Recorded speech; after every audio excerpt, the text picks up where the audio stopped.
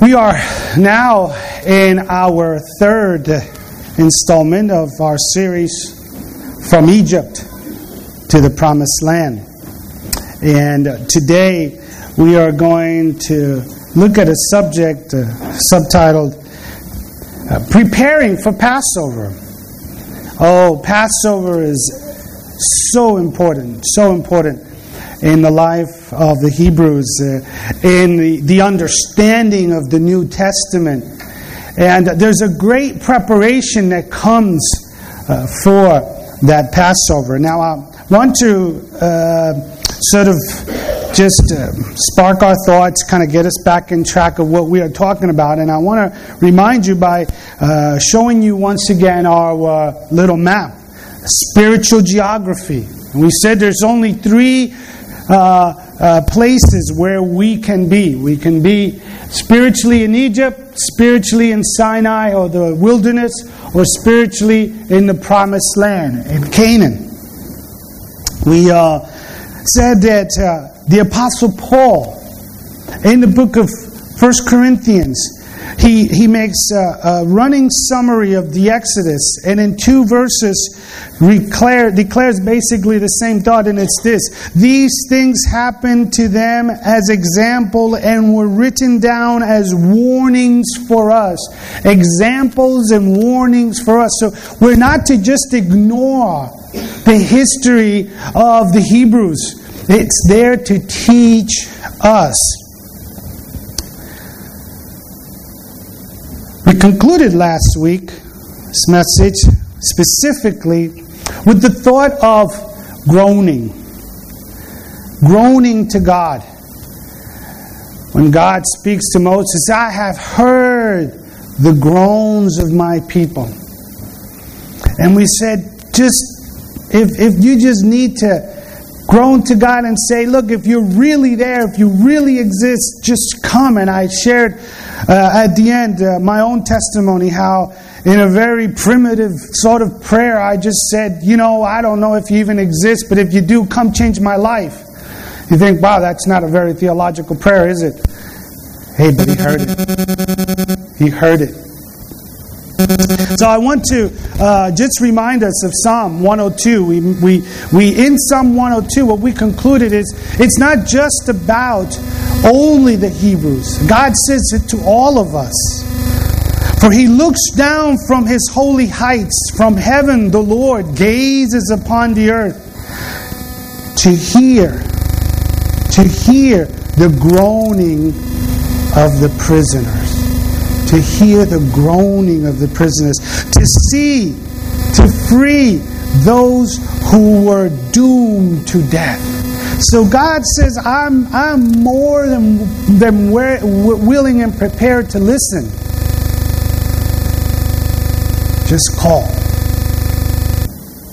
Now there are some events leading up to the deliverance, and we can't just sort of skip over them. I mean, they didn't when they made the movie, right? They called it the 10 Commandments.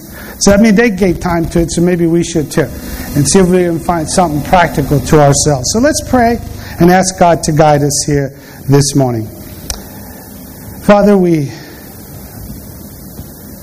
simply ask that through your Spirit, your word would reach our hearts. It is always difficult to apply to each and every one of us specifically from this point, from this pulpit. But Father, your word is powerful, and your Spirit knows exactly where we are at each moment in our pilgrimage. And so I pray that you would, in your sovereignty, apply your word to our needs. And we ask this in Jesus' name.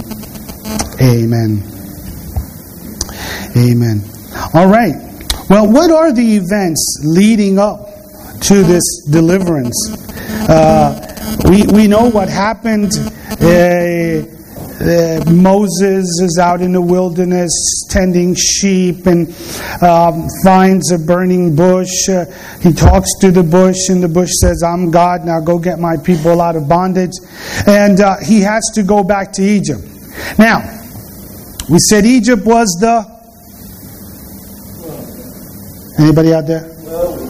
Egypt's the world, right? To such an extent that when we come to the book of Revelation, there is a problem in the book of Revelation. There's a problem with Jerusalem, to the extent that there's been a wrongful offering done at the temple, and Jerusalem has just sort of gone by the wayside. And you know what God calls in the book of Revelation, for one instance, the city of Jerusalem? He calls it Egypt. Now that doesn't stand for something good. Egypt never has, Egypt never will.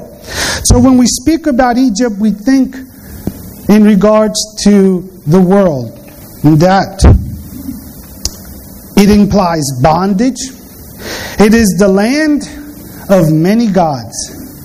And that's one of the things that Jehovah is about to deal with in regards to Egypt. The land of this polytheism, the many gods that are there. In a book entitled The Spirits of Nature by Ottar Vendel, a Swedish Egyptologist, he subtitled the book Religion of the Egyptians. He identifies 115 gods, 115 Egyptian gods. He doesn't say that that's all they had. He just simply says that's as many as I can identify. Polytheism. Now, today we would think, well, in the West we are not polytheistic. But then you have to ask yourself, what is a God? What constitutes a God? And what does it mean to worship a God? Well, worship means to ascribe worth, correct? Worship means to ascribe worth. So whatever your heart values, that could be worship. That could be a God, if you value it too much. So God is about to deal with the people that are polytheistic. Has a point to prove. God wants to teach Moses and the Hebrews something, and he has a point to prove. So in the book of Exodus, chapter 3, verse 14, there's a burning bush. Moses finds the burning bush. God talks to the burning bush, and eventually Moses asks this very simple question. Who are you? And what do I tell the people? Who do I tell them sent me? And God simply answers, I am. Tell them I am sent you. Now, that I am is what's called the tetragrammaton, which is 4 letters. It's YHWH, most commonly pronounced as Yahweh. And it comes actually from a verb which means to be. God says, I just simply am. Had no beginning, have no end. I do not exist on the basis of anyone. I exist on a basis of myself. So tell them I am. Now, folks, for us today, that's really not an awful lot of new news. But it would be if we were truly polytheistic. If in our homes and in our temples and in our places of public adherence, we would have numerous amounts of gods displayed. God had a point to prove. He's about to teach the Hebrews that they must come out from among the polytheism. And so he teaches them, for example, later on in the book of Deuteronomy, what is called the Shema. Now, even a liberal Jew knows the Shema, because you learn it when you're little. It's just something you learn. Now, if you do a proper boys do, help me here. Thank you. Bar mitzvahs, if you do a proper bar mitzvah, you do a lot of memorizing out of the book of Deuteronomy. But like I said, even a very non-religious Jew knows the Shema. You know the Shema. Hear, O Israel, the Lord our God, the Lord is one. So every good or not good Jew learns Shema Israel Adonai Elohim Echad. It's just something they learn. There's only one God. Because God had a point to prove. There is no other God. So he begins by disarming the gods of the Egyptians. Ergo, the 10 plagues. We mentioned this in our first installment. The 10 plagues are a direct attack to all of the gods, or at least to 10 of the gods of the Egyptians. Because of the order of the plagues, and because who those gods are as we come down to the end, it is almost logical to conceive that God takes issue with the 10 most important gods, because the last 3 of them are the very important gods of the Egyptians. We'll take a look at that in a few seconds. So why the plagues? What was the purpose? What was the ultimate reason for the plagues? And what's with that hardening of the heart of Pharaoh? He does it again and again and again, to the point that when you get to the book of Romans, Paul even makes issue about the hardening of the heart of Pharaoh. So I want to just read a few verses. Would you please follow with me chapter 10? Chapter 10. We want to read the first 2 verses of Exodus. Chapter 10. Now, Liz read to us chapter 9. And you saw there God saying, for my glory, for my purpose, I want to show them my power. Chapter 10, verses 1 and 2. Then the Lord said to Moses, go to Pharaoh, for I have hardened his heart and the heart of his servants, that I may perform these signs of mine among them, and that you may tell in the hearing of your sons, of your grandsons, how I made mockery of the Egyptians, and how I perform my signs among them, that you may know that I am the Lord. God wanted to show them who He was. It was a showdown between Yahweh and the gods of the Egyptians. And then there were the people. He wanted to soften, yet also to frighten, to bring about the reality of one God to the people. So if you would just look at chapter 11, verses 2 and 3. Now by chapter 11, by the way, we got 9 of the plagues are done. And things are really rough. I mean, they've seen all kinds of situations. And when you get to chapter 11, this is what's going to happen. The Hebrews are supposed to ask the Egyptians for gold and silver for the road, for the trip out. And what's this? Verse 2 of chapter 11. Speak now in the hearing of the people, that each man ask from his neighbor and each woman from her neighbor for articles of silver and articles of gold. Now look at verse 3. And the Lord gave the people favor in the sight of the Egyptians. Furthermore, the man Moses himself was greatly esteemed in the land of Egypt, both in the sight of Pharaoh's servants and in the sight of the people. Hey, do you blame the Egyptians for handing it all over? In chapter 13, you know what we're told? That when it was time to leave, they literally spoiled the Egyptians. They took everything. The Egyptians just gave them everything they had. Why? Because they were afraid. They saw the works of God, and basically it was, I don't want to get your God mad at me, so here, you can have it, you can have it, you can have it. And there was a point to be made as to who God was. So we get on to Romans chapter 9. Here's what the Apostle Paul writes. I'll read it to you. For Scripture says to Pharaoh, I raised you up for this very purpose. That is, that I might display my power in you, and that my name, not the other gods' names, my name might be proclaimed in all the earth. So the 10 plagues were an assault on the Egyptian gods, moving up in importance, leading up to the 3 greatest ones at the end. So let's look at those plagues really quickly. And I want to just remind you sort of what it was. There's our 10 plagues. There was the turning of water into blood. All right. There was a god called Hapi, and he was the god of the Nile River. And for 7 days, the water was useless. Well, the magicians wanted to prove that they could do the same thing, so they made more blood. So they added blood to the blood, and somehow that made things better. Okay?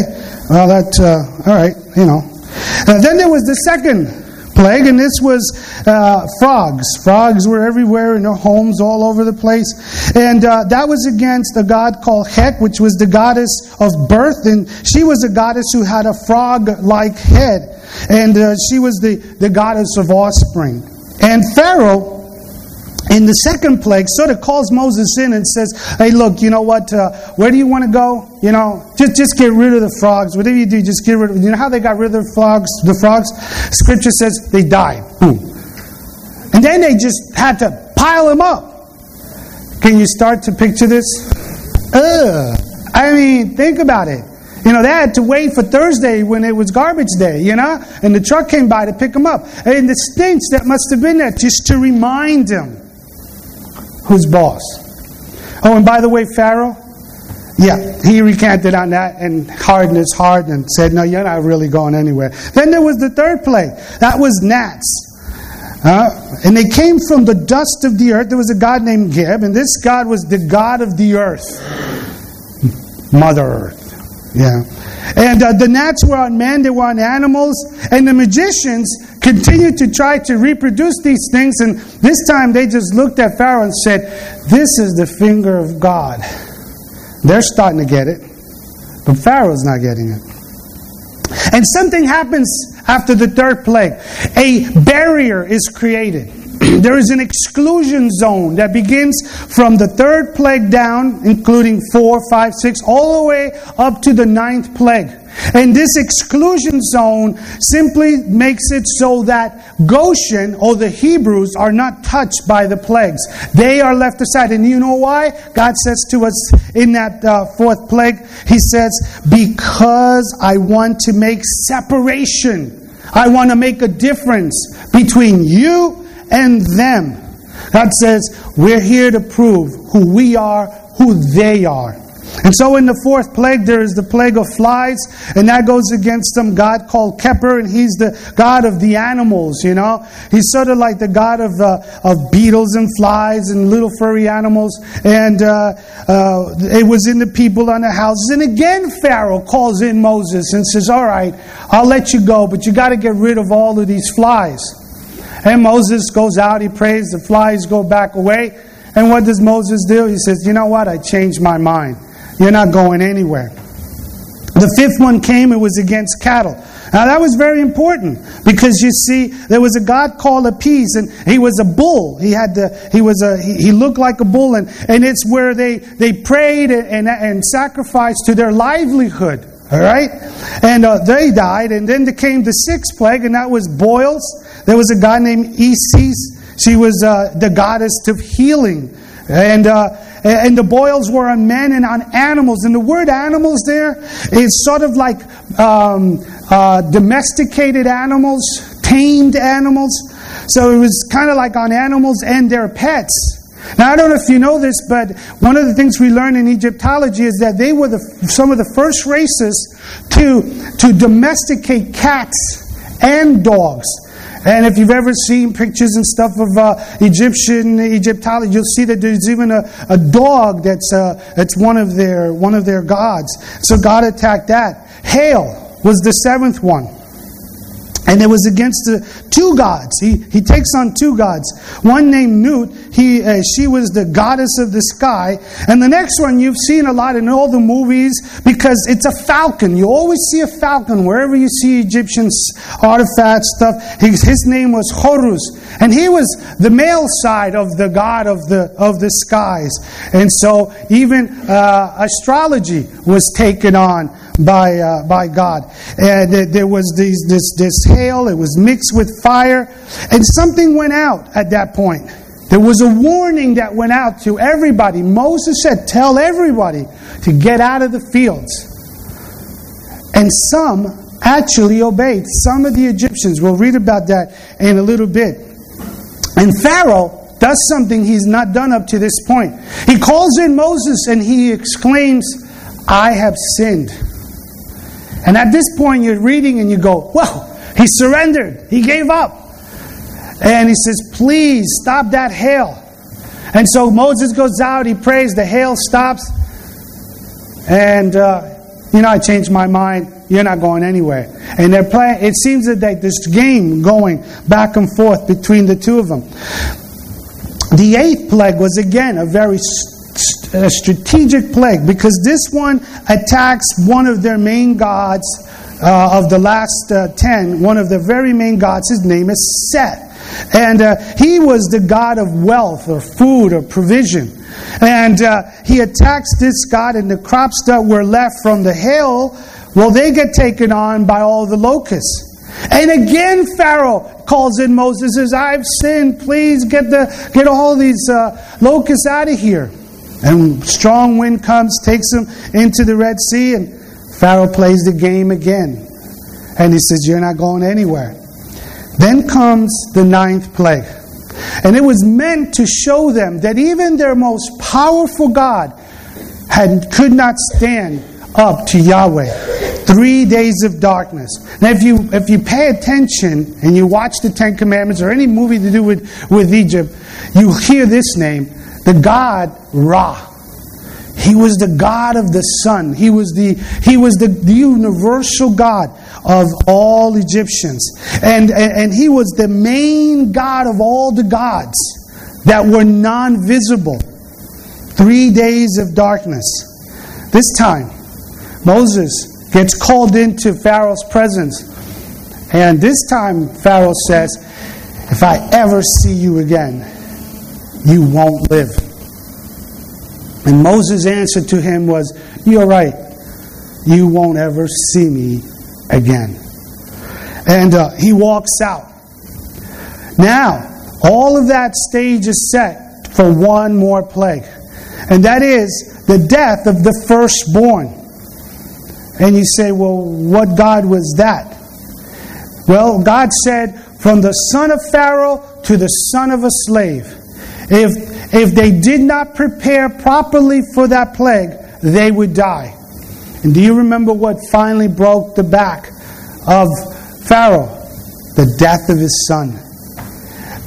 Pharaoh was seen as a god. There was a deity there.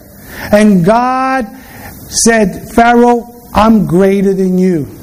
And his offspring, who was the crown prince, who should have become the next god of Egypt, dies. And by it, God simply proves to the people, there is no God but me. There is no God but Yahweh. And so, death comes to Pharaoh's son, and self is placed on the altar. Well, when you look at all of these gods, and you realize that they are things that today have to do with our life, and we think about some of the things that we ourselves find in worship. There's dependence, offspring. There is Mother Nature. There's animals. I have no problem against animals. And we're not to be cruel to animals. But we're not to worship animals either. You know, every time I get a chance to talk to somebody that wants to save the whales, and I'm okay with saving the whales. I have no problem with saving the whales. But if I ask those same people, what about pro-life? Oh, no. A woman has a choice. I said, let me see. You want to save the whales, but you want to kill the babies? And the answer is yes. And you go, well, then I got a problem with your whales. You know, because you have put animals ahead of God's greatest creation, which is man. The livelihood, wealth, astronomy, health, the pantheism of the greatest God, Ra. And then, of course, self. I am God. And God says, no, you're not. Really? I think our society is pantheistic. We have more gods than we even care to admit. Because we ascribe worth to a lot of things as a society. We value in our hearts, sometimes, even as Christians, things, people, places, more than we do our own God, who died on the cross to grant us life. So it is something worth thinking, that God went so much out of His way to teach one nation, the Hebrews. There is only one God. He was preparing them. God means to have us to Himself. Do you know that the God that teaches us to share says He doesn't want to share? He doesn't want to share your heart. He doesn't want to share your loyalty. He doesn't want to share your worth. He says, I get it all. On 8 occasions in the Torah, those first 5 books of Moses, 8 occasions God says to Moses, teach my people, I am a jealous God. He wants our attention. He means to have us to Himself. He wants to make separation between His people and those that are in Egypt. Just like He did with the plagues. He wants to teach them a very foreign concept. A concept that had yet to be taught by any God. Holiness. No God had ever taught holiness. God's about to take them out into the desert to a mountain called Sinai, and He's about to teach them holiness. And He begins by telling them, don't touch the mountain. It's holy. And so what's that mean? You may think you understand holiness, but that's because you've been hearing about it since you were a little kid. But what if you never heard that word? It's not part of your vocabulary. You don't even have a word for it in your language. And someone comes and says to you, God is holy. Your expression would be, what's that? And God is about to take time to teach the Hebrews holiness that is ascribed to only one God. And so God begins to prepare them to take them out of a land of many gods, of polytheism, to take them to another land of polytheism. The Canaanites, they had their gods. And God says, I need to teach you to only give your heart to me. You know, I see among our church people, God takes us out of Egypt, puts us into Sinai, we start our way to the promised land, and somewhere along the way, we pick up other gods. We leave the land of the polytheism of Egypt, only to find yet other gods on our way, on our trip down, in our pilgrimage. And we end up giving our hearts to other things, to other people, to other situations. Whether it's our work or our play, whether it's the things that we gather and covet, whatever we give our heart, and we don't realize God took us out of polytheism only for us to give yet our hearts again in another land where there are other polytheistic people. And so God needs to prepare them, not only to take them out of Egypt, but to bring them into Canaan. And why did God allow these 10 plagues? There was a testimony. It was a testimony to who He was. I want to read to you just a few verses. In the passage there in Exodus, one of the verses that we didn't get to says this. The officials of Pharaoh, who feared the word of the Lord, hurried to bring their slaves and their livestock inside. Did you hear what that said? The officials of Pharaoh feared the word of the Lord. You know, after X amount of plagues, they said, nah, we'd rather obey this new God than Pharaoh. He was making a point to those people. In chapter 11, verse 3, it says this, the Lord made the Egyptians favorable, disposed toward the people, and Moses himself was highly regarded in Egypt by Pharaoh's officials and by the people. God was making a mark. There was a testimony being raised to the nations who was Yahweh. In chapter 12, it simply says this, many other people went up with them. Do you know that Egyptians went with the Hebrews in the Exodus?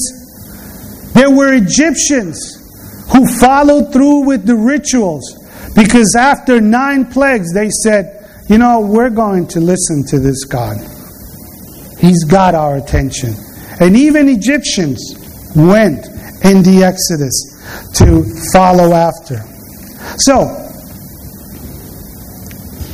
God means to get our attention, folks. I want to close with this final thought. Disarming the prince of this world. You see, as Pharaoh was disarmed and prisoners were set free, so God in Christ has defeated Satan and set captives free. It still continues on. This is what Jesus said in regards to himself in Luke 4. The Spirit of the Lord is upon me, because he has anointed me to proclaim liberty to the captives, disarming the prince of this world. Jesus, in regards to the future outcome of Satan, says this in Luke chapter 10. And Jesus said, I beheld Satan as lightning falling from heaven. In Romans chapter 16, Paul reminds us, and the God of peace will crush Satan under your feet.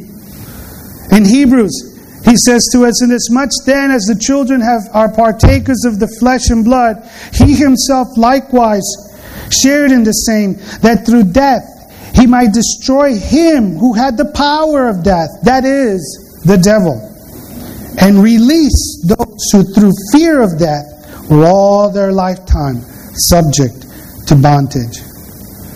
And John, under the inspiration of God and the visions that he received there in the island of Patmos, says this in the last part of Revelation, near to the end, Revelation 20, he says, the devil who deceived them was cast into the lake of fire and brimstone, where the beast and the false prophet are, and they will be tormented night and day forever and ever. Disarming the prince of this world. I want to conclude with one thought. God wanted to proclaim his name to the nations, and he did. And he asks of us, have I proven who I am? Am I big enough of a God for you to speak of? Are you ashamed of me? Do you think I'm just not capable? What other acts must I do to show who I am? To proclaim who God is. In Exodus 9:16, he simply says this, that my name might be proclaimed in all the earth. Why does God show his power? That his name would be proclaimed in all the earth. And how is it supposed to happen? We read, you'll teach your children, you'll teach your grandchildren to tell them of how I ridiculed Egypt. So who's supposed to proclaim to the four winds that God is who he is? Folks, it's us. That's our job. So is your God big enough for you to speak of? Is your God big enough for you to proclaim? When we look at those 10 plagues, we're looking at God saying, I'll take on any God. Whether it's your bank, or whether it's your hobby, or whether it's the person you love more than me, or the place that you love more than me. One of those gods was the god of the sun. I thought of the Costa Blanca. You can give him your heart. You can proclaim his name. You can be taken on by God and taken awe and awed with him. or He'll take you on. The choices aren't really that broad, because He won't share His glory with anyone. He means to have your heart and to have it fully. So I pray that as we prepare for Passover, in the next message in our series From Egypt to the Promised Land, we come to that subject of Passover realizing this: there is no God but Yahweh. No one else deserves our worth. Let's stand and pray as we're dismissed.